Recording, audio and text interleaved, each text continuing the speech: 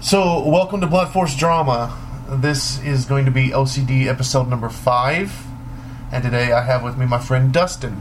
How's it going, guys? He's going to help me out with this episode.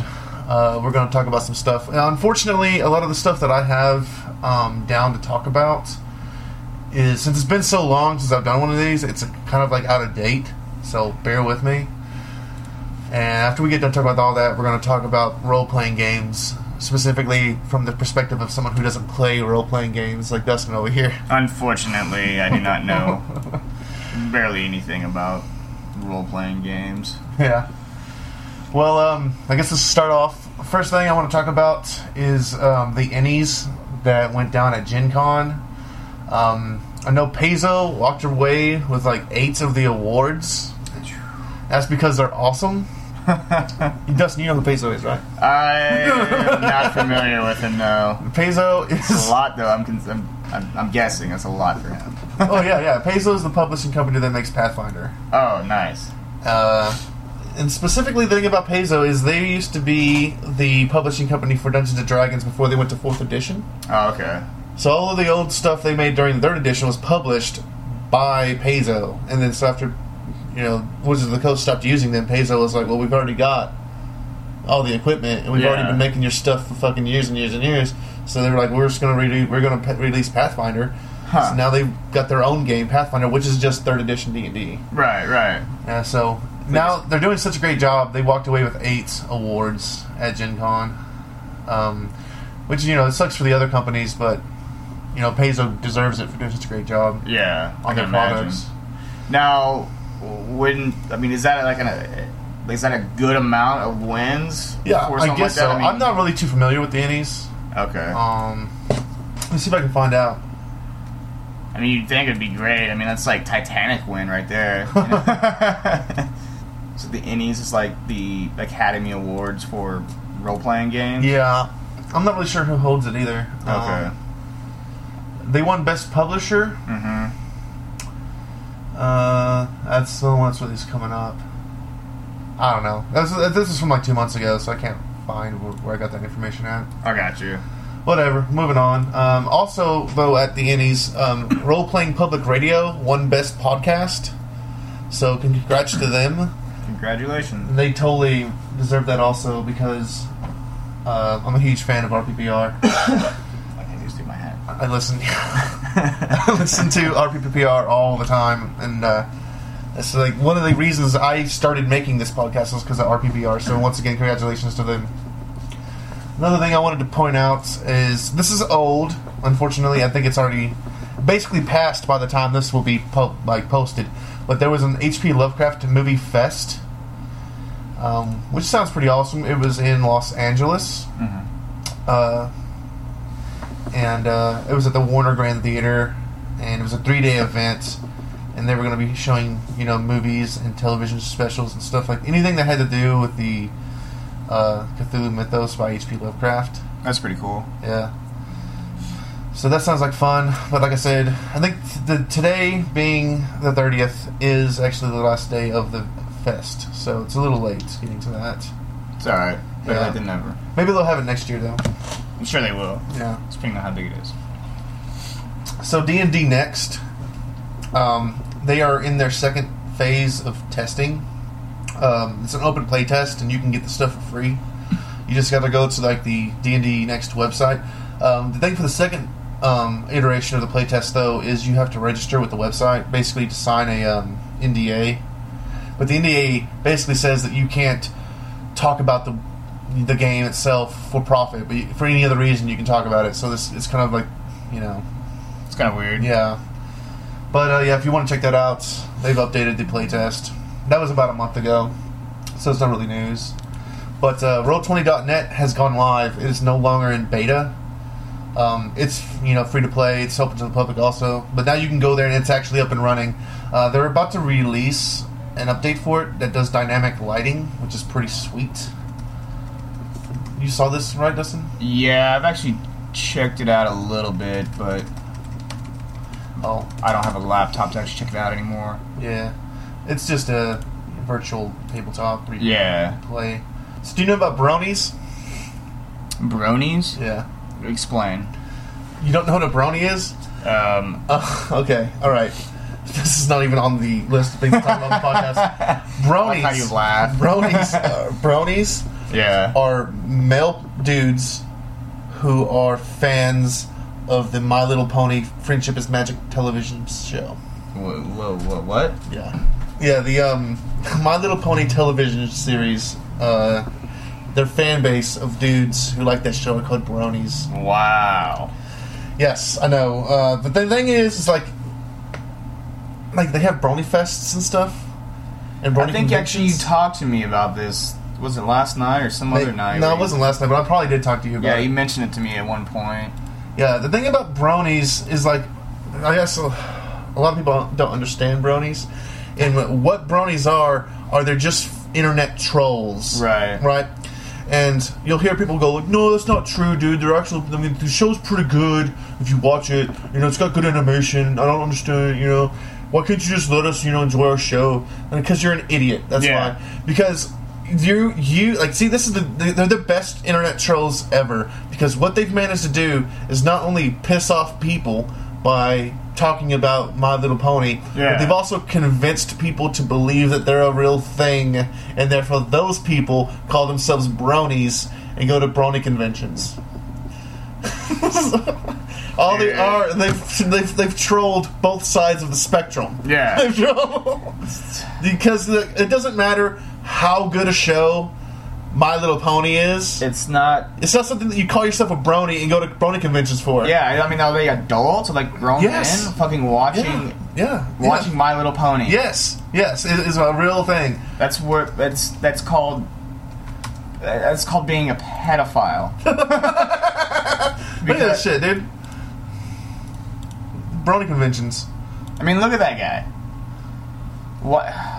Why does this happen? Who thinks this is okay? I mean, women, yes, I can understand, but guys, Even women, no. You need to be like a 7-year-old girl. Yeah, Literally. You need to be like I a mean, 7-year-old girl. okay. If you're 25 to 27 years old, well, actually, I take that back. If you're 2 to 27 years old, it is okay. If you are a female, to like My Little Pony, but if you're a dude around my age, 27 years old, you should not be. It should not be okay to watch this show whatsoever. Yeah. What is that? That guy has a pink tail. All right. Let's stop talking about this Yeah. before we go out. All right. So we're done talking about D&D next, also, or Okay. Roll20.net. Okay. So Monty Cook is releasing a new sci-fi-ish game called Numenera. Right. Numenera. Yeah. And do you know who Monty Cook is? It sounds familiar, but refresh my memory. Monty Cook is basically the person who wrote 3rd edition Dungeons and Dragons. Okay. Yeah, because I remember you mentioning it to me before also. Yeah. So, yeah, he is a big name in RPGs, and I think he's worked on 4th edition. He's worked on Pathfinder. He's worked on a lot of games. Okay. And he has his own publishing company. I don't remember what it's called, but I was listening to an interview with him one time, and the guys were like, "Why didn't you just call your publishing company Monty Cook Games?" Yeah. Because your name is so well known, and it's actually a pretty cool name, Monty Cook. I Yeah. mean, who has that name? It's a good name. And so he was like, well, I don't know. I've had a lot of people tell me that I should just use my name, and maybe I should have, but Yeah. by this point I can't. So. Yeah. Yeah. There's also a new source book for All Flesh Must Be Eaten called out. A new source book for All Flesh Must Be Eaten called Band of Zombies. Okay. And it is a source book for World War II. Anything that has to do with zombies, epic. Dude. I'm just gonna throw that out there. I love All Flesh Must Be Eaten. And Yeah. I have 2 ideas for a game that I want to run. One of them is going to be more like high powered and like the zombies are going to be badasses, but also so the players are going to be too. It's going to be a Right. bunch of like shooting and blowing away zombies. And the other one I want to do is going to be a traditional. You're just regular people, and I want to have like regular like shambling brain-eating zombies. Right, yeah. And I want to do both of those, but I don't ever have time to run games anymore. So, and I want to kind of do one that's even like campaignish, that the characters continue on, you know, if they survive. Yeah. And so you have to like survive in a world of zombies, like The Walking Dead. Yeah. Sounds pretty cool. Sounds like something I want to do, but yeah, I don't have time. Then there's the Dungeons and Dragons documentary, Dude. which looks awesome. I actually watched that trailer of the documentary for Dungeons and Dragons. You actually posted it on your wall on your Facebook. Yeah. And I was highly impressed. It looks really good. Yeah, I really want to see that, to be honest with you. Not knowing much about Dungeons and Dragons would probably help me know a little bit more about it. Plus, it also talks about, from what I see, it also talks about how much people thought it was witchcraft, I guess. Yeah. Yeah, and it was nowhere near it. It was just a bunch of people having fun, like a game, you know what I mean? Just like now. Yeah. People playing video games. That's how it was whenever it first, was created. Yeah. There was back in the 80s, there was a big, witch hunt going on. Of course, PS3 and 360 right now it's witchcraft. So I mean, it's kind of the same thing, right? Yeah, it's pretty much the same. Yeah. But the documentary, it's been funded. I should also mention that the Numenera, that Band of Zombies, and the Dungeons and Dragons documentary were all on Kickstarter, and they've all been funded and are being made. Oh wow! So yeah. All that stuff is going to be incoming pretty soon. I know the Dungeons and Dragons documentary. Like I gave them money for the Kickstarter, and they've been sending me like a lot of emails updating me on it and stuff like that. But I'd wish they stop because they've sent me like 30 emails. Yeah, and it's like I don't need to know every single little nuance of the movie. Just get it done so I can watch it. Yeah. So yeah. But talking about how I didn't have time to run games, I've come across some new books I have recently picked up. Well, these were actually gifted to me by Josh for his being his best man at his wedding. Okay. I have Monsters and Other Childish Things and 40K Dark Heresy. Let me see. So I'm kind of excited to run both of these. I would like to do maybe like a campaign for this Dark Heresy, though I don't think I ever will. Right. And I'd also like to do... I don't know if I want to do a campaign for Monsters. We'll have to see, but it looks interesting. Yeah, they look really cool, actually. Do you know anything about this game, Monsters? I don't. Okay, let me... Monsters and Other Childish Things is a game in which you play as little children who have pet monsters. Okay. And so you have to, whenever you make your character, you have to make the kid and a monster. Right. And every monster has the ability to hide. Okay. And I don't just mean monsters. I mean, like, these are mind-bending horrors from out of time and space. They're monsters. It's not like it's not Pokemon. Monsters, yeah. But the monsters are they're like emotionally bonded to the child because I guess they feed off the kid's emotions, okay, or something like that. So like they're literally the kid's best friend. Oh yeah, and like they do everything in their power to make the kid's life better. Wow. Even if that means doing monstrous things like eating people. Now, how old are you have to be the children? There's basically 3 different levels: elementary age, middle school age, or high school age. Okay. Now, the thing about monsters is, like, adults don't have monsters. Right. And the reason is because, like I said, the monsters basically feed off the kid's emotions. And as an adult, you have managed to, like, seal off your emotions and guard your heart so that emotional things don't affect you anymore. Yeah. And one of the good examples they have is that, like, you can actually attack people with words in that game. Right. So, like, you can say, like, really mean things and be a bully. Yeah. And that'll actually affect people. And you can do, like, mental damage to another character. The thing is that if that character has a monster and you do mental damage to them, the monster takes 1 point of physical damage for every point of mental damage the kid takes. Okay. And so you're probably going to piss off the monster. Yeah. You're probably going to get eaten alive. Yeah. And but as adults, you manage to, like, words don't hurt you anymore. Right. You know? So, and like one example they take is that, like, if like think back at a time when you were a kid and you were like 10 years old or something like that, and one of your siblings or mother or something says something really mean to you, yeah, and how much that hurt. Hurt your feelings really bad, right? And like then think about the same time, like when you were that age and you skinned your knee and how much you can't remember that pain, right? the emotional pain lingers long after than the physical pain does. Right. So yeah, it's a pretty interesting looking game, and like you put your children either in like elementary school or high school, and I like the concept of the game. It's actually really, really interesting. yeah, and it also uses a different system called the one roll engine, Yeah. where you have a dice pool, and you can succeed. Like, okay, so there's like two different ways to succeed. It's called a width and a height. Okay. And what you're doing is, so you roll those dice and you're looking for matches. And so, like, the higher the number is a match, that's the height, Mm-hmm. and the number of matches is the width. Okay. So, like, the width usually is, like, how much speed or strength was put into it, whereas the height is how accurate and well done it was. Right. So, having a really high, having a high height and a high width is optimal. But if you can just pull off a high width rather than not having a high height, you'll do something fast or before someone else did it. Okay. But if you have a high height and a low width, you'll do something more accurately than someone who did it. You know. Yeah. So there's a really intricate way of like how different things can happen. So it's pretty cool. I've never played it before, so I'm interested in playing it and seeing how that works. It sounds really badass. Yeah. I mean, if you end up getting something started on that, you let me know. I'd probably end up coming to join. Yeah. Make a character. Yeah. Well, we'll talk about that after all of this. Right. So the next thing is some studio called Weta Workshop. They make stuff. Mm-hmm. They sent Valve an actual working turret from Portal. Valve, like the Video game designer.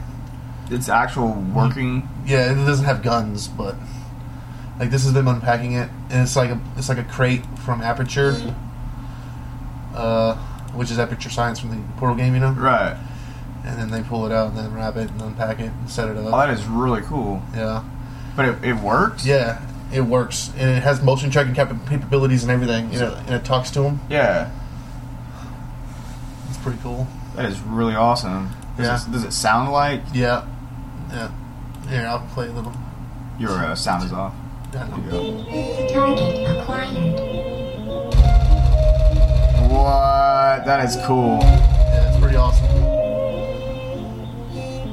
Sleep mode. And I don't think I don't think Valve bought it or anything. Just like one day they got this crate in the mail, so it's pretty cool. That is really cool. Yeah, Valve's come a long way. dude. I saw this thing on. It was like if video game companies were your friends, this is who they'd be. Yeah, Valve. Did you see that? No, I mean, I can imagine. And it had like EA. EA was your rich friend who'll hang around whenever he wanted something like that. Yeah, and, and he was a football player. Yeah, I think it was Blizzard. No, it was BioWare who like makes like Skyrim and Fallout. Yeah, they were like your smelly hippie friend who's always going out hiking. And Valve was like your best friend who takes care of you any way possible that he can. Yeah, it was like the most perfect person in the world. I mean, just look at it though. I mean, Portal is an amazing game. Every single thing that the Valve does is amazing. Like Left 4 Dead. Yeah, you know.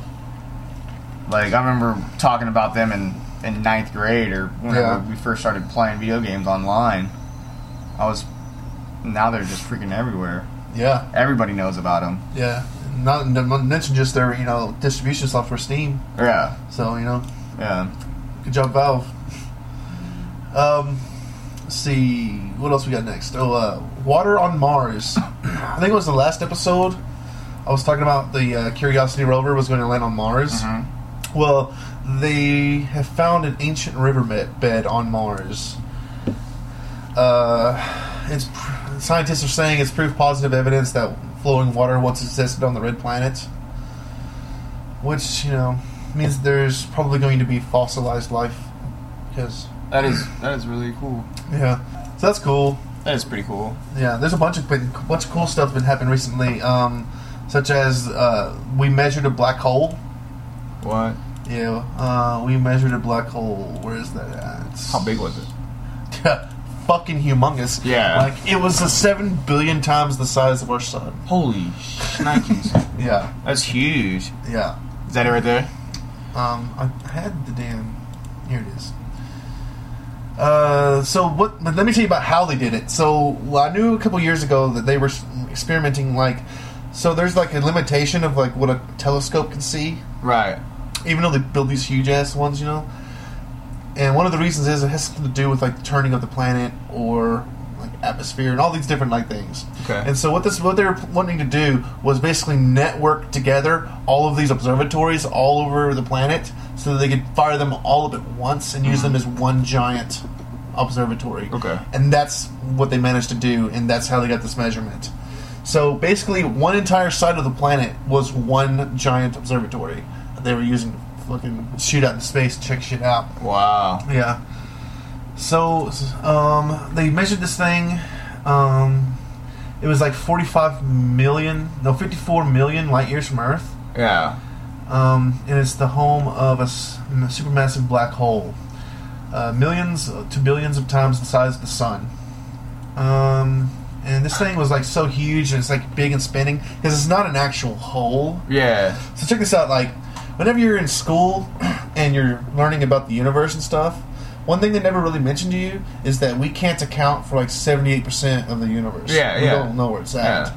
It should be there, but we can't. And that's the idea of like dark matter. It just means it's dark and we can't see it or something like that. Exactly. And so there's also the theory of black holes and how they have like they have gravitational pull and they bring in. So these black holes were theorized, they were like literal holes in space-time, and that's why light was like leaking into them, because light bends into black holes. But that's not why. The reason is because they're so fucking big Right. that they have such mass and such gravitational pull that the fucking gravity pulls in light. Yeah. And light doesn't have any mass. And that's the reason that light can go to the speed of light. So this thing is like it's so big, it's like spinning, and it's like shooting off quasars, which are like they were described to me as basically being mini galaxies. Huh. Right here it's saying that they're energetic and distant active galactic nucleus. So it's like shooting off these quasars. So like these black holes may possibly be the point of creation. Yeah. You know, it's like times bigger than even our solar system. Like even our entire solar system, it's Holy bigger shit. than that by numerous times. Right. So it's quite interesting that we've finally managed to find this thing, because it's not actually like, if it was an actual hole in space time, that'd probably be a bad thing. Yeah. That's Narnar. Yeah.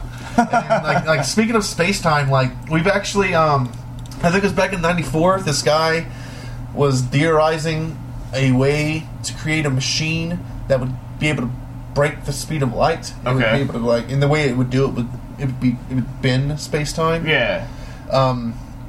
And so they were like, yeah, you know, that would actually work. The problem being is the amount of energy that it would take to fucking power this thing would be like the size of the sun. Like you'd have to have like that much power. Yeah. And so recently at a scientific conference thing, they were talking about it, and this guy was like, well, if we took that design and we changed it like this a little bit, then it would actually be more feasible. And everyone just like jaw dropped, and they were like, wow, that's totally fucking plausible. So we are currently working on a way to break the speed of light by using a warp drive. And it's like they're currently fucking turning like particles and bending space-time around them and trying and like shooting them faster than the speed of light. Holy crap. So probably space travel is not that far away. No. We maybe see it in our lifetime. Yeah.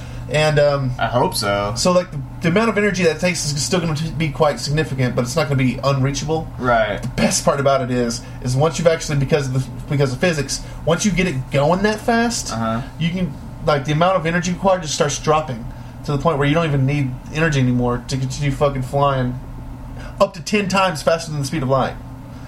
So like, even if something was 50 light years away from us, if we could go 10 times the speed of light, it would still take us 5 years to get there. Wow. It's still pretty quick though. Yeah. Really quick. Yeah. And so that's cool. We were going to go faster than the speed of light. Bacon storage. Qubits. Oh. We're going to do qubits. Okay. You know what a qubit is? Nope. A quantum bit. Currently, there are a couple things that are holding back computing One of them is the speed of light, Right. where our processors and stuff that we've created are able to process stuff so fast that one of the biggest limitators we have right now is the speed of light. Like, we can't get the data from point A to point B fast enough. Wow.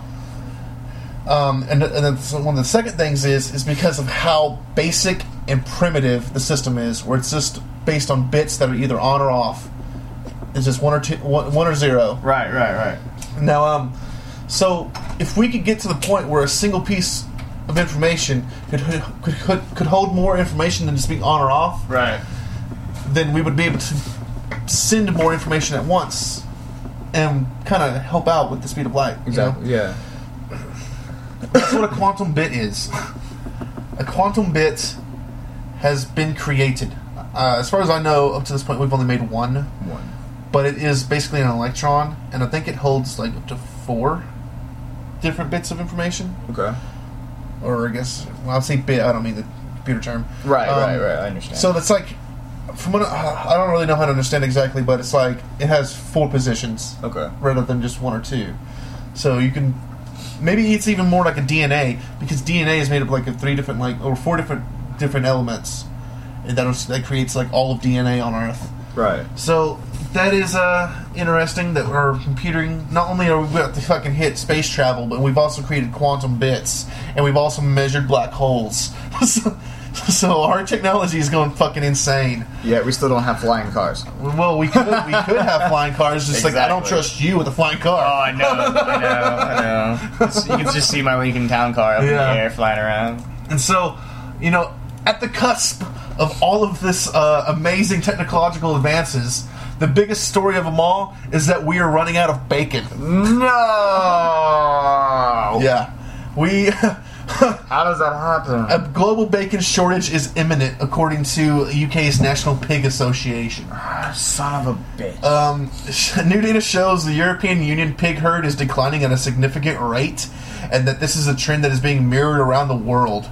Pig farmers have been plunged into loss by high pig feed costs caused by global failure of maize and soya harvests. Right. All main European pig-producing countries report shrinking sow herds, and this is going around all over the world, and so we're running out of bacon.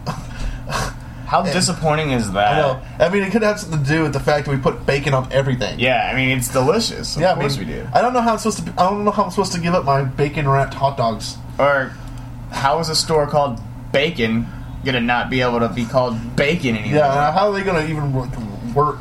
I mean, if you think about it, though, you are right. Absolutely right. Almost every single thing that is delicious has bacon in it. And they even have bacon milkshakes. I know. I've had one.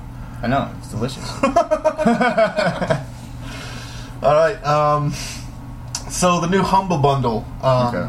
Humble Bundle is like this thing where they get a bunch of like independent stuff, they put it together, and then like you can buy it for a single cost that's pretty low, and most you can.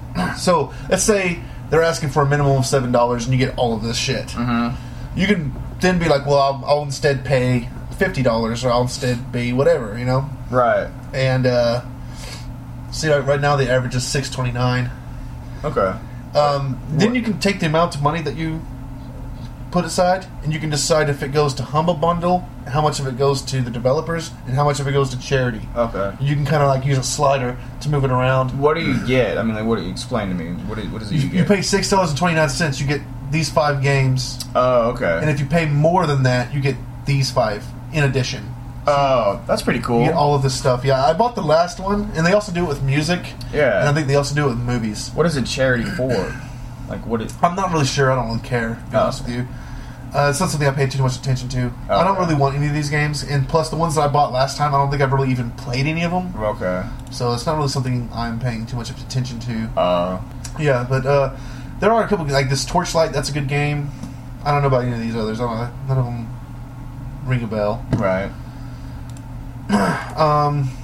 But there's a new co-op mode for Team Fortress 2. It's not that new. It's been out for like a month at least. And you play... it's kind of like tower defense. Mm-hmm. where you play as characters from Team Fortress 2, and like there's like a non-stop oncoming horde of robots that are trying to carry a bomb from their spawn point to your spawn point, and you have to stop them. Right. I don't like it. I have not had fun playing it, and it's really hard. Now, we had this discussion before. Are you seeing this a lot, or am I, is it just me who thinks of this? I mean, do you see a lot of medics teaming up with other people? Yeah, I was playing as a medic, and like, so it has all these different things. Like, you can get items. Like, one of the items you can get is a canteen, and you can fill this canteen with like up to 3 different things. One of them is like full insta health. One's like 10 seconds of like critical damage, and one's like 10 seconds of invulnerability or something like that. And if you take one, then you get that. And like one of the things, then you can buy upgrades for your characters to like do more splash damage, do more fire damage, or take less damage, or hold more ammo, shoot faster, stuff like that. And one of the ones that the medic can get is he can share his canteen with the person he's healing. So you can like be filling up your invulnerability, take invulnerability, so now you're both invulnerable, and then your invulnerability is full, hit it again, and you're still invulnerable. Is that only with the person you're playing co-op with, or can it be anybody on your team? It would be the person that you're healing. Oh. So, regardless. Yeah, okay. It doesn't matter who you're healing. Okay. So yeah, but it's only like, I think you're gonna have like four players or something like that. Okay. I mean, I don't know. Maybe it gets better. Maybe I just had a bad experience, but I didn't like it. Yeah. You also basically have to pay to play it too, where you can join one of the community servers and play for free, and those are called practice, but you don't unlock anything for doing it. Right. Or you can buy a ticket to go into one of the servers of Valve handles. Right. And you can then play that, and the ticket costs $1. So you pay $1 and you get a ticket. Okay. You go in, you play. If you manage to survive and beat the game, then it eats the ticket, and you get an item in game that you can use or something like that. Okay. But if you don't manage to pull it off, then it doesn't eat the ticket, and you can try again. Oh, I gotcha. And you can also buy for like $2. You can buy a ticket that lets a whole group in, so everyone can pitch in 50 cents or something like that, or whatever. So there's different ways to do it, but yeah. Well, the thing also about Team Fortress 2 is it's free to play too. So they're kind of like making their money off microtransactions. Yeah. So I guess that's okay. I've always enjoyed playing Team Fortress 2. Yeah. It was always a fun game. There's this new Silent Hill movie coming out. It's called Retribution, I think. And it looks pretty cool. Yeah, it looks really cool, I think. It looks a lot better than the first one. Oh, it's called Revelation. Yeah, Revelation. Yeah. Well, I think the first one was good. I haven't seen it in a long time, though. If I do go see Revelation, I plan on going to watch the first one first. Right. 'Cause it's supposed to be a direct sequel. Right. Which is weird. So, like, Silent Hill, and then there was Silent Hill 2, Yeah. and then there was Silent Hill 3. Okay. But the true sequel to Silent Hill 1 was Silent Hill 3. Yeah. Silent Hill 2 didn't really have anything to do with it. So this movie, the first movie was based on the first Silent Hill. The second Silent Hill movie is based on the third Silent Hill game. Right, So it's going to be a real sequel. Yeah, from what it looks like, it looks really, really, really good, and I would pay to see it. It's very rare. Yeah, I'd go see it. I mean, Yeah. I don't think it looks as good as the first one, but we'll see. What it starts off as. I mean, have you seen the full trailer with the little girl? Yeah. She goes to school. Yeah, I've seen it. Yeah, okay. What else is there? What are you going to talk about now? Is that the end of it? Is it? No. Oh, yeah, the Dark Knight fan film. I totally lost the link to this, but it was really awesome. Did you watch it? I started to, but my phone wasn't cooperating with me. It teams up the Riddler and Scarface. You know who Scarface is? Yeah. Who? Well, Huh? I don't remember. It was the puppet. Okay, yes. Yeah. Yes. And so I was thinking of it's really good. Two-Face for some reason. But yeah, I know what you're talking about now. Yeah. It's really good. It's like, and it's based in the Dark Knight universe. So like, whenever Batman does show up, he's all like, "Oh, who is he? Who is he?" And sounds like he'd smoked a lot of cigarettes before he went to go work out. yeah, and it's also super realistic. Like the Riddler isn't a kooky guy in the spandex. He's just a guy wearing a green suit who I guess is like an FBI agent or something like that. And he's like trying to get Batman, and so like at one point in time, he's like, "Why are you doing this?" He goes, "Because Batman's a riddle, and I want to figure him out." And like he says a couple of things that are like sort of like riddles, Yeah. stuff like that. So he's not like over the top. And Scarface is really interesting because he's like a psychopathic old guy Right. who's like using his ventriloquism. Yeah, it's like really insane. It's pretty good though. It's like about 20 minutes long, I think. I'll have to watch it. So that'll conclude it for the list. And we're going to talk about D&D now, or I guess role-playing. So, Dustin, you don't know anything about role-playing, but that is not true. I know a little bit about role playing Because I remember someone being in my first D&D group. Yeah, that was me. I confess, and I do take back the lie that I said it is a sin to lie. But yes, I did play.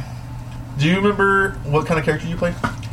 I was I was an archer. I was a ranger. You were a ranger. Yeah. Yeah. And I think you were human, right? Yeah, I was human ranger. I was really happy about that character too. And fucking Josh was playing a gnome. Josh was a gnome, and then there was Eric. You would give him piggyback rides. Yeah, I was getting piggyback rides. Josh enjoyed piggyback rides, but it was kind of like, it wasn't like a gay piggyback ride because he was facing my face when I would do it, and he was just kind of directing me which way to go. But it was kind of like Yoda brohood, you know what I'm saying? It was kind of like that bro ship.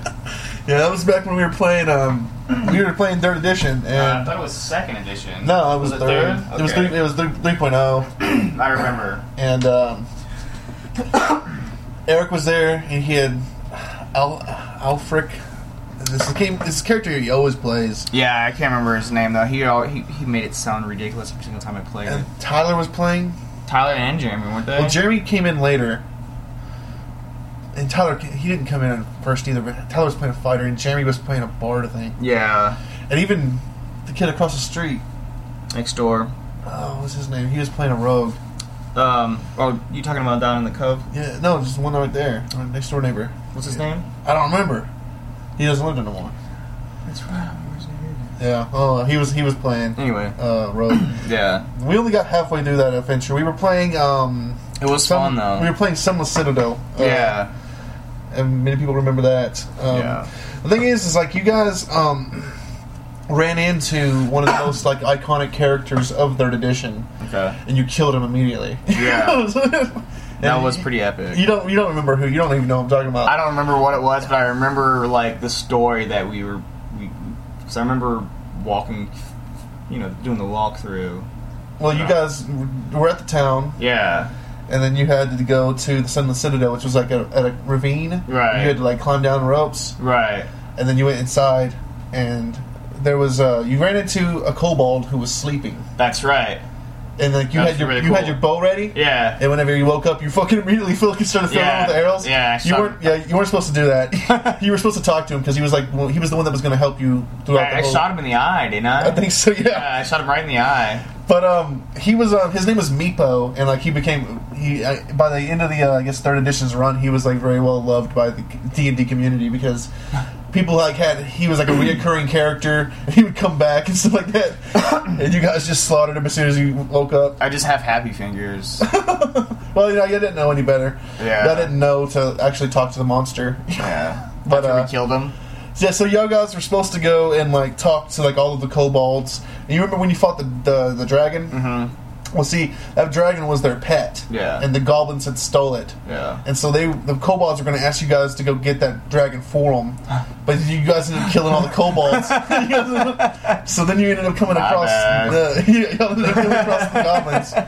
That's not a big deal. You can do it however you want. I mean, yeah, So- that's the good thing about playing role-playing games. Yeah. You always have your own storyline if you want to go by. Yeah. But that was a good. That was a good game. Yeah. What was that, like 2009? That was 3 years ago because it was right when I had broken up with Lisa. Yeah. That's when I had started playing D&D. So yeah, that was that. But so you haven't played any of these other games, right? That I you've have been not. playing? Yeah, you need to definitely play some. Like, I'm a huge I don't even really like D&D anymore, to be honest with you. Like, I don't even really want to play it because it's so fucking combat. Mm-hmm. Like, you guys are fighting monsters all the time. So, you Yeah. know? Like, that's not what I like. I like being. For one, I like horror. I like playing Call of Cthulhu, World of Darkness. Yeah. Where you are, or all flesh must be eaten. Okay, we had to take a break. We're back. We are now joined by Cody. Hey, Cody. What's up? So we have another person who doesn't play RPGs here. But back to what we were saying. So horror gaming is something I much prefer now, and mysteries. Like whenever you make a character and you're told basically where you're at, normal things are happening, Right. and so you get into it, and weird stuff starts happening, and you don't quite understand what's happening, and then weird things start happening, and then crazy shit starts happening, and then you start learning more and more and more as you go, until eventually the horrible truth is not only revealed, but it's in your face. Right. And your only job is to fucking, run away and survive. Right. That shit is fucking awesome. Yeah, it's from what you described before in the past, the way those games are is actually extremely cool. Yeah. And you talk about it whenever we hang out. Yeah. So, things especially with All Flesh Must Be Eaten, unfortunately, certain games lend themselves, an expectation. When you're playing All Flesh Must Be Eaten, unfortunately, the player knows that he's in a zombie apocalypse scenario, right? And that zombies are going to show up, and so it's kind of hard to suspend that belief or remove it from the character's perspective. Some guy shows up and he's been bitten by something. Yeah. The player knows that this guy's going to be turning into a zombie or something like that. Or zombies going to be showing up. Or if you're playing in Call of Cthulhu, it's probably going to be involving some kind of mind-bending terrorist from out of space and time. Exactly. That kind of sucks, but you have to deal with it. There's other World of Darkness can be different because in World of Darkness, you just know that bad things are going to be happening. There's going to be a monster of some sort, but you don't really know what. I don't have a whole lot of experience with World of Darkness. What is World of Darkness? It's just an RPG that's based on we all the world that we live in. There's things that we don't know. There's monsters of the night and stuff like that, and sometimes normal everyday people are faced with them. World of Darkness itself kind of lends itself to being based on ghosts, hauntings and stuff like that. But you can use any kind of real monster you can think of. Whenever I first started looking at World of Darkness, it doesn't really, those games especially World of Darkness don't really come with a bestiary on what kind of monsters there are to use. So I was man, what kind of things if I was to play this game, what would I throw at my players? And then I realized what I would do is I would just open up the fucking Pathfinder bestiary or the monster manual, because in Pathfinder or Dungeons and Dragons, if you come across a dragon or a goblin of some sort, that is expected. If we're playing Dungeons and Dragons and you run into goblins or owlbears, that's fine and expected. But if you're playing World of Darkness and it's supposed to be us three sitting around and some weird shit starts happening and you run into a goblin or an owlbear, then it's a completely different experience. Right. So I was what I would do is I would literally just open up the fucking monster manual or bestiary and fucking pull a fucking monster from that. Yeah. To make real actual regular people have to deal with. You said owl bear? An owlbear. You don't know what an owlbear is? No, I do not know what an owl bear is. Show us what an owlbear is, Alan. If it's a picture of you, I've seen it. Oh, it's an owl, an owl, owl. Here's an owlbear. It's fucking epic. Yeah, that's actually a pretty cool looking picture right there, though. Yeah, owlbears are cool. Then where are these found at? These are in D&D and stuff like that. In Africa. They're not real creatures, obviously. Of course. But the thing about this monster here, it has a funny story behind it. A lot of the monsters that came from Dungeons and Dragons and stuff in the originals, I think the owlbear and the rust monster, they both came from. We use those little miniatures when we play. Well, someone didn't really have a good miniature, so they were like, "This is what you're fighting." And they had something that looked like a bear that had owl features. So that became an owlbear. That's how it was or some kind of weird looking bug became the fucking rust monster. And now they're official monsters in lore and canon. So nice. It's kind of cool how the game is, you were talking about the documentary that's coming out. Yeah. It's kind of interesting how some of the game has evolved around shit like that too. just creating new characters, creating new monsters. By accident. Yeah, almost by accident. Yeah. Now, when you talk about you also play mystery games, like explain what your mystery game would be. Like what game would you play? Like Scooby Doo. Yeah, it's like Scooby Doo. Like, yeah, it still be monster horror. Okay, but you yeah. know, like Call of Cthulhu itself is very much geared toward that because you play investigators in Call of Cthulhu. Okay. So there's some kind of mystery or unexplained phenomenon that's going on. So you go through and you get bits and pieces of information as you play through. Yeah. So. Yeah, I mean, like, I know you're probably willing to. I don't think that you are, but I do want to play a game with you guys sometime in that thread because I think it sounds like, especially I have one that man I really want to run. I'll give it a like shot sometime. Yeah, I want to see. I want to get people like you and Sarah, maybe like Colleen and Neil. I think Oh, they Colleen. do it. I think They Colleen do it. and Neil would for sure play. I know they would. So yeah, I want to try to give that a shot sometime, see how that plays out. Yeah, so I mean, this is not gonna. I guess that basically wraps it up. I don't have anyone else have anything to say. For a little while, you were actually playing Warhammer. Are you still playing that? Are you The tabletop miniatures. right. No, not really. The thing about Warhammer, like, you know, I get hobbies when I get into stuff. You know, when I was like a musician and stuff like Right, that. right. You know? And that one didn't really hold, you know, up very long, and mostly because we just never really played, and money that needs to be invested into it. Oh, yeah. You know, like if I ever really had $400 to drop, then I might get more into fucking Warhammer. But then on top of that, I'd have fucking like 150 miniatures I need to paint. Okay. Now, I know you played D&D, and I know you played Warhammer. Are they both considered tabletop RPGs, or No. what's the difference between the two? That's what I've never understood. Okay. No, Warhammer and like War Machine, those are war games Okay. where you build up, you know, armies, and you. I mean, they all have statistics, I guess. You know, like you could like. Okay, here's an interesting thing. Dungeons and Dragons came from wargaming. Right. So the guy, like Gary Gygax, when he created Dungeons and Dragons, Okay. he was playing a war game called Chainmail, and so he thought instead of having this like 100 miniatures that I have here, and like they're all faceless and nameless, and they don't have I don't care about this guy or I don't care about this guy. Right. He was like, what is that guy's story? And so he designed this entire game about you instead of playing an entire army, you play one person, and that's where Dungeons and Dragons actually came from. Okay. He wanted to form a story around one single character rather than an entire army. So you can think about like Warhammer, just like that. You know, I have an entire army, and like they're clashing against another army, and you know it's tactical. It's like chess. Right. You know, every piece has its how much it can move, what it does, and stuff like that. So, and Warhammer is broken up into phases, where like the first thing you do is you move, and then you do shooting, and then you do magic, and then you do close quarters combat, and then you resolve anything that needs to done, and then it's the next person's turn, and he can move his troops, and then do his shooting, and then do his magic, and then do his close quarters combat, and finish his move, and then it's my turn again, and it does that. You do that for 6 rounds. Okay. So if you don't have to destroy the other player or wipe his table off. You just have to do it for 6 turns. Right. After 6 turns, you add up the points that each person has accumulated. You add them together, and that's who wins. How long does each turn take?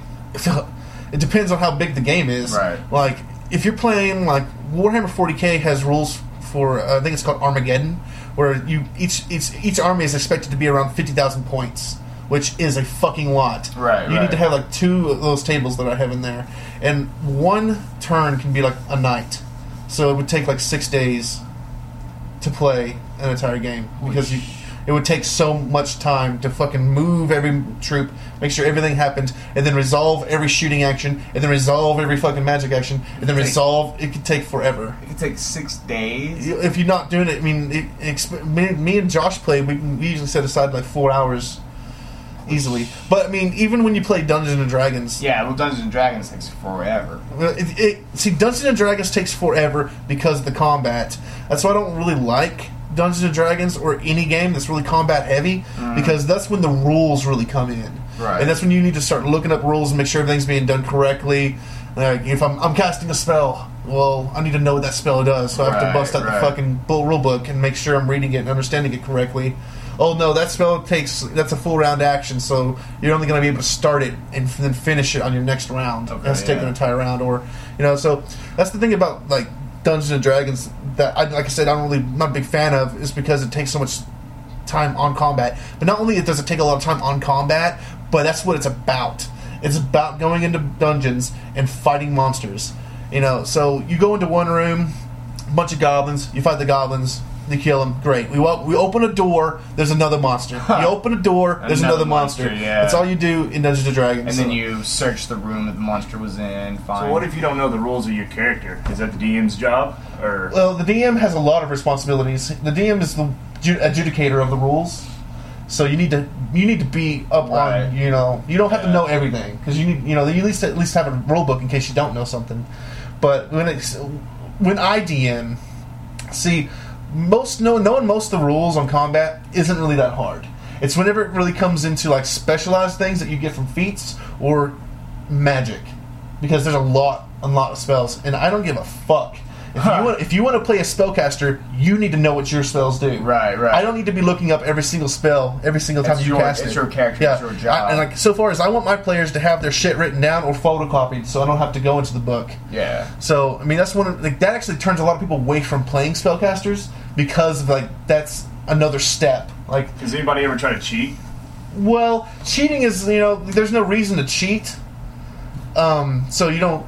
Whenever cheating happens, it's because someone didn't do the rules right. That's accidental usually. Now, if you're playing a war game, though, then you could cheat, because you're It's a lot trying. easier. It's a lot It's easier. me versus you. Right. Whereas with a role playing game, it's not. We're all just sitting here telling a story. The rules are just kind of abstracted. Like, you don't even really need to use them if you don't want to. Like, if I don't want my players to die, you fudge dice rolls, or you just say, you did more damage, or this thing doesn't have as much HP as it's supposed to. Or if I want to fucking kill you. Right. Right. I fudge dice rolls, and I say it did more damage than it actually did. Like, it's just part of the storytelling. And the rules there are, because I could be the guy who holds a sword and I hit stuff with my sword all day, and like I could be like, well, you hit the thing with the sword, you cut it in half, go on with the day. Right. But that doesn't make it fun. It's when I built my character and I put all this, like, because there's this thing called min-maxing. It's, people using, RPGs on video games too, where it's called min-maxing, where you max one stat, you minimize, you max as much as You you specialize can, in one area. and then you minimize as little as you can. So, Right. Especially with fighters, like a fighter, I'm heavily armored, I have all this weaponry, and I'm really good at kicking shit's ass. But then you take that fighter and you put him in a situation where there's nothing's ass that needs to be kicked. He's fucking useless. Right. Like if he needs to use magic or something yeah, like if that. you need magic skills, or if it's a social situation where you need to talk your way out of a situation, you can't do anything. Kind of like me. Yeah. So, well, I mean, like, if you're like, in like a king's court and you're trying to bargain a favor from him, the fighter isn't going to have any social skills. Right. That's why you try to vary out the skills, because everyone's basically in D&D going to specialize in an area. So you have the fighter who's going to kick shit's ass, but he's useless in anything else. And you usually take like a cleric or like a bard who will take care of like social situations, especially bards because they're highly charismatic. Or in like if you need magic, you take along a wizard. So in D&D, you only have one character apiece, and do people purposely try to, like, one person wizard, one person fighter, or whatever else? In general, there are archetypes, and you want to hold to those archetypes. Especially if you only have 4 players. You want to have a fighter, you want to have a cleric, you want to have a wizard, you want to have a rogue. Okay. The rogue can, backstab and sneak around. The fucking wizard can take care of magic. The cleric can take care of keeping everyone alive, and the fighter can take care of killing everything. If you start moving too far away from those, you're going to start getting hurt. Like if you take a druid instead of a cleric, because a druid can still heal, but he does other stuff. Right. And so if it comes down to it, you need a lot of healing, the druid's not going to be able to handle it. If you don't take a fucking fighter and you take something like a paladin, the paladin is not bad for combat, but he's not as good as a fighter. You take something like, I don't know, a monk. Monk's more about being dexterous and like jumping off of stuff and like doing kung fu. He's not going to be able to get his hit so he's not going to die quicker. So you start messing around with the archetypes too much, you're going to start getting hurt. Now, if you're playing it with a good GM and he understands that, you can start. He can start toning it down or more specifying it toward your particular group. So let's say the entire group wanted to play casters, and you have a whole group full of fucking casters. Well, as long as they do their jobs correctly, and kind of because you can do a lot of inter-party planning. Like, I'm going to take care of this, whereas you do this, And like another thing, like the cleric, no one ever wants to play the cleric because no one ever wants to be someone's hill bitch. And like my entire job is make sure no one else dies because that's not really fun. Mm-hmm. So if you're ever sitting at a group of people and they're starting to play D&D and they're going to make their characters, and someone says, "Well, I don't really care what I'm going to play," they're playing the cleric. Well, what's the upside and downside to being a DM? Well, there's one thing. The upsides of being a DM is that you obviously know the story and what's going to happen. Yeah. You have all of the power. It's all, it's your story. These are just players in it. Right. The downside of being a DM is everyone's always going to want you to DM. Because no one really wants to DM unless, you really have, like, a story that you want to tell, you have a good idea. Like, because I would like to play, but I rarely ever get to do. You've been doing it for, 3 years now? Yeah, I'm usually the DM. Yeah. Just because if I want to play D&D, I have to DM. Because otherwise, my option is to not play D&D. But then it takes away a little bit of level of fun for you, right? Yeah, exactly. I never get to make characters. I never get to play around with stats. What character would you play as if you were to pick a player if you weren't DM? If I was to play D&D, I've been messing. I have a couple of different ideas for characters. I want to make an oracle, or a cavalier, and I would make the cavalier if we needed to have a fighter. Or It's a cavalier. Okay, he's sort of a fighter. And like a cavalier, Cool namely, rides on a horse and fights. Cavalry kind of. Yeah. But he wouldn't generally be riding on a horse inside of a dungeon. So like what he does more specifically is he is able to rally and like kind of share his abilities with his allies. So I would basically be able to give you stuff that I can do, and then you could do it. So that sounds kind of fun, like a lot of real team oriented. Yeah. Right. Whereas like Oracle is more like a sorcerer cleric. So there's a difference between wizards and sorcerers in D&D. A wizard is a person who decided, I want to use magic, and so they've either gone to like an academy or like through self-research have learned how to use magic. Right. Now, a sorcerer is someone who was born with the ability to use magic and haven't really been trained to use it. So a wizard has a greater available amount of spells, but he has to prepare them in advance. And the way that D&D works is it kind of tries in a sense to replicate reality. It has a lot of rules based, from like, and you can use as much as you want. You don't have to use any that you don't want to use. Right. But like the idea with wizards and how magic works is that you can't just cast a magic spell. You have to prepare it and cast it. And the cast takes a ritual. And so the way that a wizard prepares his spells so that he can use them during combat is at the beginning of the day, he performs the ritual and just doesn't finish it. So he's done the whole ritual and it's prepared and done, and all he has to do is complete the ritual. So that's how you immediately cast spells as a wizard. So in the beginning of the day, a wizard has to set aside an hour of time to sit down and prepare all of his spells that he's willing to cast that day. And so for the rest of the day, all he has to do is complete that particular spell, and it casts. You follow? What do you have to actually do in game for that to complete? Yeah, you just say my character at the beginning of the game day. You say my character prepares the spells. Okay, so it doesn't take away a roll from you or anything like that. No, you don't have, and because a cleric has to do the same thing. A cleric has to pick a time of day that he does his prayers. It's generally the beginning of the day, and you say, I prepare my spells, and he, prays to his god and whatever, and his god bestows upon him his spells for that day, and so now he's able to cast his spells, because divine magic works different than arcane magic. Now the way a sorcerer works is a sorcerer, when you make him, has a number of spells and he doesn't get any more, and like he can cast those spells, like he has charges, so he has an expended charge to cast a spell, but he can cast any of those spells he wants. Whereas a wizard prepared this spell, So when he casts and completes that spell's gone. So a wizard has to make a list of like the number of spells he has a day. Whenever he casts that spell, he marks it off. He can't cast it again. Whereas a sorcerer will have a shorter list of spells, but like a number of times that he can cast any spell he wants. Okay, so say you get in a dungeon and you don't know the dungeon is a bunch of ice monsters, and you only have one fire spell. You're not going to be able to use anymore. Yeah. Oh, that's kind of cool. So a wizard has to like. So in general, the way it works is a wizard is more utility because he's going to you want to take spells that are always going to be useful and always going to work, whereas a sorcerer will take spells that are destructive. Like, because the way that a sorcerer is sort of envisioned is that his spells just kind of go off. Like, he just starts casting spells. He doesn't really know what he's doing. So he's kind of destructive. Like, they're kind of like, they're liabilities. They're not really, like, accepted into social activities because who knows when they can blow up. So the sorcerer is kind of like, he's considered an outcast. And so he takes more destructive spells that are... So... Whenever you need damage, you take a sorcerer. Whenever you need utility, you take a wizard. Right. How many of these tabletop games do you have? Quite a few. This is one. That's one.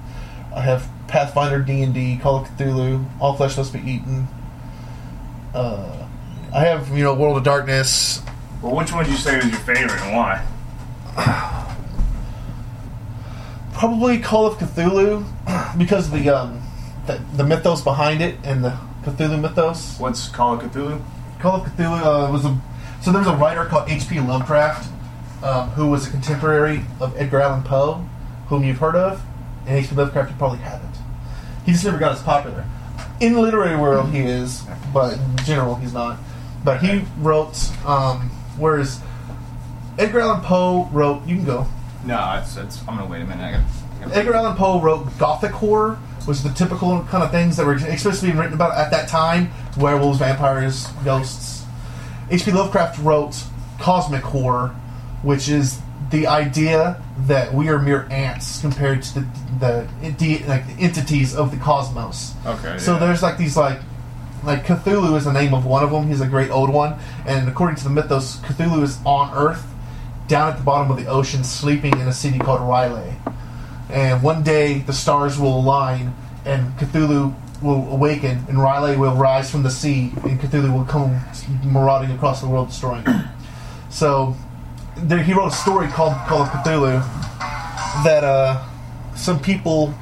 So whenever he starts becoming more active, like dreamers, insane people, and artists will start having actual conversations and like dreams and stuff like that with like Cthulhu, and like they'll start affecting his dreams. So in the book, like it was written like a documentary, like War of the Worlds was. Remember that when that first was released, it was a radio program. Yeah. And it tricked people, and people thought fucking aliens were actually attacking the world. Yeah. Sort of the same thing happened with Call of Cthulhu. People thought it was an actual like journal. My heart. Yeah. And so they were like reading it, and like it was like an account of this time that this guy, his uncle, was mysteriously killed. So he started researching his uncle, and his uncle had done some research on this like fucking cult that had this like you know that little thing I have on my dash? Yeah. That's Cthulhu, and that's like a statue, and like he found these statues and these carvings all over the world, like this weird cult worshiping this deity. And so he does some more research, and like eventually he comes across this guy who was a sailor, and the sailor had this like, and all of these weird things are happening with these dreamers and these insane people and artists all around the world have all been having these same dreams of like this weird city under the waves. And so he comes across the sailor, and the sailor like tells him this story about how he was out and like the storm was happening, and they got crashed upon this island, and this island like this island was like all fucking like the geometry was wrong on it, and at some point in time like Cthulhu came out. And like something happened, and it was like so it's a story. And so H.P. Lovecraft wrote all of these stories about the great old ones and the elder gods, and they all kind of have a mythos, and they're all like kind of interwoven. And after H.P. Lovecraft died, one of his friends was such a fan of like his writing that he continued to write about the mythos itself. And so other authors have continued to write about the mythos itself. So now there's like this whole flushed out like universe about these elder gods and these terrible things from the fucking universe and there's a cult that worships them, and every now and then they begin to almost creep into our world, and like terrible things happen. Most of the time, these things take place on the eastern coast, around New England, and so the game Call of Cthulhu that we play is based on that, and it takes place generally in the 20s. So you have like technology of the 20s, and you know some strange things starts happening. So and you play as when I say you play as investigators, that's just what the player is called. You can be whatever it is. You're just a regular person who, you know, whatever, and like you happen to stumble upon some terrible event, and you begin investigating the event, and you go from point, you know, location to location, investigating these strange things until eventually the terrible truth is revealed. So, a game like that, you don't actually have to prepare your own character, know your own spells, and all that stuff. Well, no. The thing about Call of Cthulhu also is because, like, you know the Necronomicon? Yes. See, the Necronomicon came from H.P. Lovecraft. It's like, it was, according to H.P. Lovecraft, was written a long time ago by this Arab guy called Alhazred, and so there's like 4 copies of the Necronomicon in the world, according to the mythos. And there's one of them is in Arkham University. In Arkham, it's not Arkham University. It's I can't remember the name, but it's in Arkham, Massachusetts, which is not a real city. And so the university is also not a real university, but they're basically main plot points in the Call of Cthulhu mythos. So, a lot of times it has something to do with the Necronomicon, but there's other tomes that are like just as terrible. And so Call of Cthulhu has, in the Cthulhu mythos and H.P. Lovecraft's writing, the protagonists generally die or go insane from the terrible truths that's been revealed to them. So the game itself has a sanity system where whenever you create your character, you'll have a sanity rating. And every single time some really bad thing happens, like you come across a body, you have to test your sanity. And if you fail it, your sanity will lower.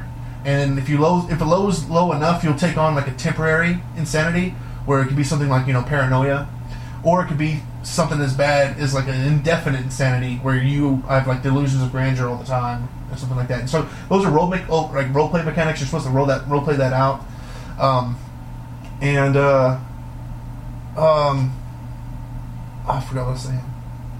So these tomes, if you ever read these things, they are terrible, terrible things, and you'll lose insanity. But they have spells in them. So Call of Cthulhu, the game, has magic in it, and you can cast those magic spells, but to cast them, you have to sacrifice some of your sanity, so your character goes more and more insane, and becomes basically a member of the cult as he does this. But I've never one time ever used a spell in Call of Cthulhu. And like you'll generally play Call of Cthulhu for years and years and years before you even have access to a spell, because they're so rare, and like you have to find one of these fucking tomes, and then you have to start casting, you know, losing your sanity to use them. So generally, you don't have to mess with magic in Call of Cthulhu, though it's in the game. Okay, well, what game would you want to play with us if we came over here and we got a... If I was to play with you guys, it'd be Call of Cthulhu, maybe World of Darkness. Because Call of Cthulhu, like I said, it generally takes place in the 20s, but World of Darkness doesn't. It takes place in the now and here. So it's more easy to approach and understand and envision in your head. Also, maybe like All Flesh Must Be Eaten, because zombie games are fucking awesome. And like one thing that you can do with All Flesh Must Be Eaten is you can take like us three right now could be playing All Flesh, and I can start off by saying, "So we're sitting in my room, and we're fucking talking." And then all of a sudden, zombies appear. Go. And so you literally have to like decide how. If right now zombies were to show up, what we would do. So that's one interesting way to play the game itself. So if we did something like that, I'd probably play like World of Darkness, Call of Cthulhu, or. Now, what was the game that I have played with you before? The one with their outbreaks. Oh, that board game, Pandemic. Pandemic. Yeah. That one was really cool. Yeah. Yeah, those are. It's not going to be like that because that's a board game. Yeah. But this is going to be more like you saying what your character's going to be doing, and then I decide whether or not you need to make a roll on that. Yeah, I wouldn't mind trying to play Pandemic again sometime though. That game was fun. Yeah. So yeah, I guess there's other games that have all kinds of crazy things like this thing right here. This game, Monsters. You play as little children who have pet monsters, but the monsters themselves are like terrible beasts. Like they feed off of your emotions, and so like they're your best friend, and like they just showed up one day, and you had a pet monster, and so they feed off your emotions. So like they are your best friend, and they always want to do what they can to make your life better. Even if that includes eating someone, like who's being a bully. Yeah. So the game has a really, really dark side to it, and like it's kind of hard to be like, how do I role play a little kid? And like you can place the kid in elementary school, middle school, or high school. And then the thing about the monsters themselves is the player plays the kid, but control of the monster is both the kid, like the player, and the GM. So while the monster's hiding, because in general it's understood that monsters hide from plain view, so the game is kind of allegory also on invisible friends. So while the monster's hiding in plain sight or something like that, the GM kind of be like, well, while you were away, the monster was over there eating the bully, and you didn't know that. Yeah. So now it gets the child in trouble, and the child needs to fucking deal with the situation.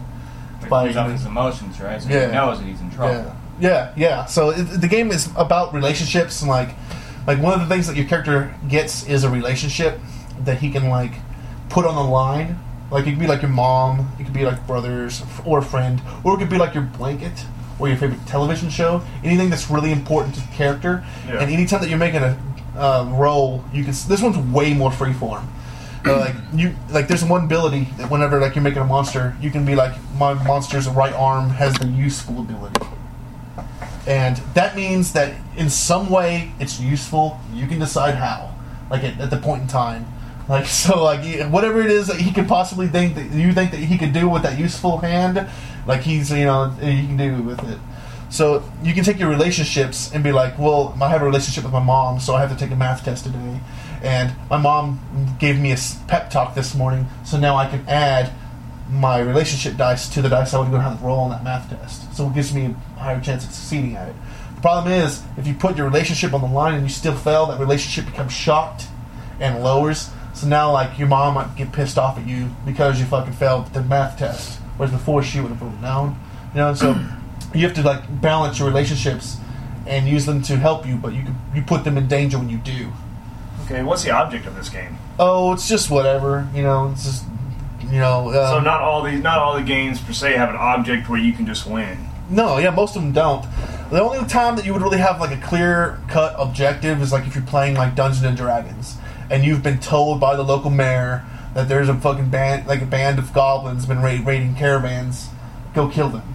I guess sometimes it's also the object is to just survive. Yeah, period. if you're playing All Flesh Must Be Eaten, the object is not be killed by zombies. Yeah. So yeah, whenever the first adventure that I ever really wrote and put together myself was one for All Flesh Must Be Eaten, in which the characters were on a cruise ship and at a brand new island that had like become accessible because the barrier reef had broken away. Mm-hmm.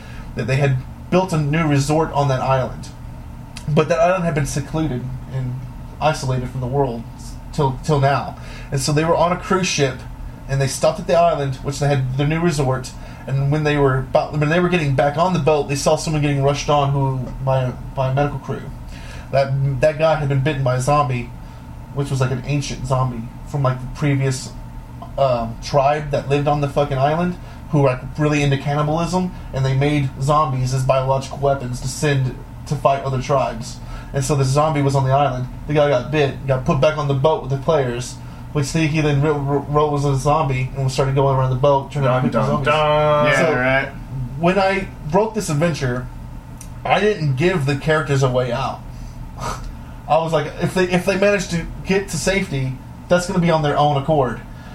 So I didn't even write a way for them to fucking complete the mission. I was like, this is what's happening. You're on a boat. You're not far from the island. If you want to get to the island, you can. But there's zombies on the island. So figure it out. Have fun. And so they ended up what they did was like I had put like I was like, since this is a kind of isolated island and it's a resort, they're going to need security forces. So I wrote in that there was a PMC, that had been hired to protect the resort, and that PMC had a base which had a helicopter, and so they went there and the PMC guys got them off the island on their helicopter. That's how they survived. But it was How many people actually survived? All of them survived. unfortunately. I generally don't try to kill characters, but every now and then, if it's been like a good long time, like when we played D&D for like that year and a half, like the characters would be going hard and good and strong for a good long time, and I was like, well, it's time to slap. You played one game for a year and a half?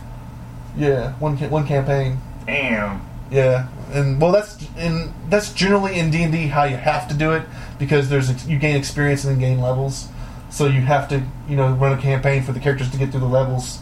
Okay. Otherwise, you would just be playing a one shot and just whatever. Because like, the way I see it, whenever you start a character and that character's weak and shitty, and you fight with him all the way through, and like you get another level, and then you get something cool, then you get another level, and you get something cool, then you get new equipment. You're emotionally attached to it. Oh yeah. You care about it. You've used this character and his abilities and watched him grow. Then if you started up a character and the character, like the DM was like, make that character level 10. And so you go there and you fucking crank out the character, and now he's level 10. But you don't know how he got this ability, or why he has this ability, or where he's got this equipment at, and shit like that. You don't care about any of that. It's whenever like you have that fucking sweet ass crossbow that you got from the fucking dude on the 5th level of the fucking terrible fucking dungeon. Yeah. You care more about that crossbow. So that's why I don't think I would ever really start a game without starting a character at level 1. Which is also why I don't think I'll ever start another D&D game. because I've played level 1 characters way too much. Well, it seems like it'd be hard to keep a group of guys together, too. That's the hardest thing about playing these games, is getting like 4 or 5 full-grown-ass adults who have lives and shit going on to all have one 4-hour block of time where they can all meet at the same time. Yeah. That's the hardest thing about playing these games, is getting everyone together and having it actually work out.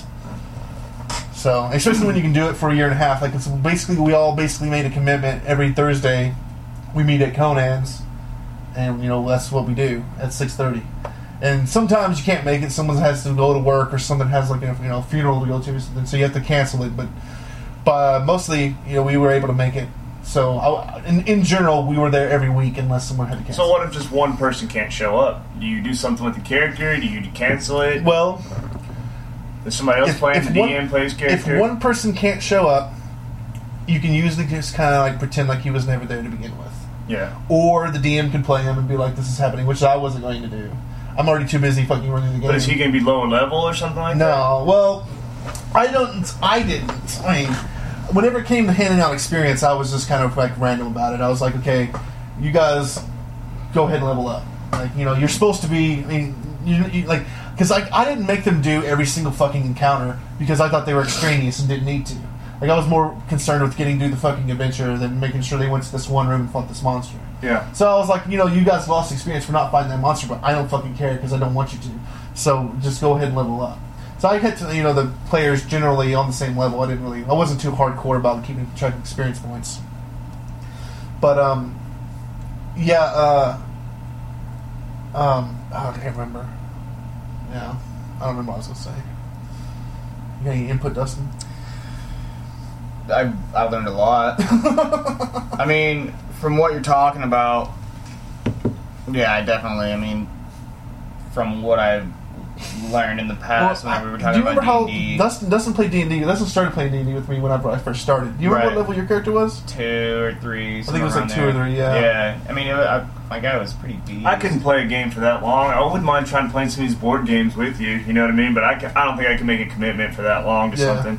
The game I actually enjoyed playing with you, remember that game where, like, you owned land? Oh, yeah, Settlers of Catan? Yeah, Settlers of Catan. That was a really, really fun game that me, you, and Josh, and I think Eric played with us. I think I may have tried to play with you once, or we tried playing it, or maybe you just brought it over to the house a couple times, but... I think we just brought... I want to say that we did play it, but... I think we did, too. I think I played 2 games with you. I think it was that Outbreak game or whatever, and then...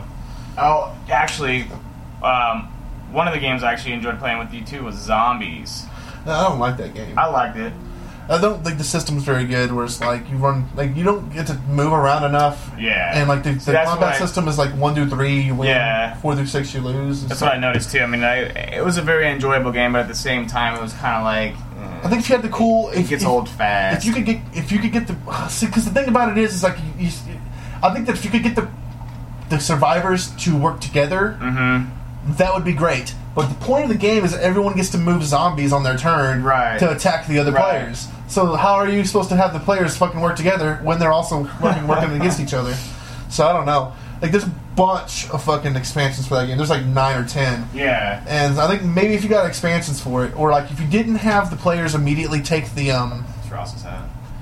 like the helipad that you're supposed to get to Yeah. win. Yeah. Like they always put it as far away as possible, and like the zombies keep respawning, and like you can't get through there. You can't. It's ridiculous. I don't know. Yeah. Maybe that's what you're supposed to do: is have the players work together up until a point, Yeah. and it becomes like I need to get out of here, not the other players. So Exactly, then you, yeah. then you have them go after each other. Maybe we must One try of the coolest hats ever. That's Yeah. a really nice hat. Chainsaw Massacre. I like this hat right here. It's really cool. Yeah. If you come across any hats like that anymore, dude, let me know. Did you buy that hat? No. Okay. I think I filled out a form they sent me. All right. Well, I guess we'll end this episode. That wraps that one up. Yeah. Thanks for coming out with me, guys. I hope y'all all learned something. Not a problem. Yep. All right. Have a nice day.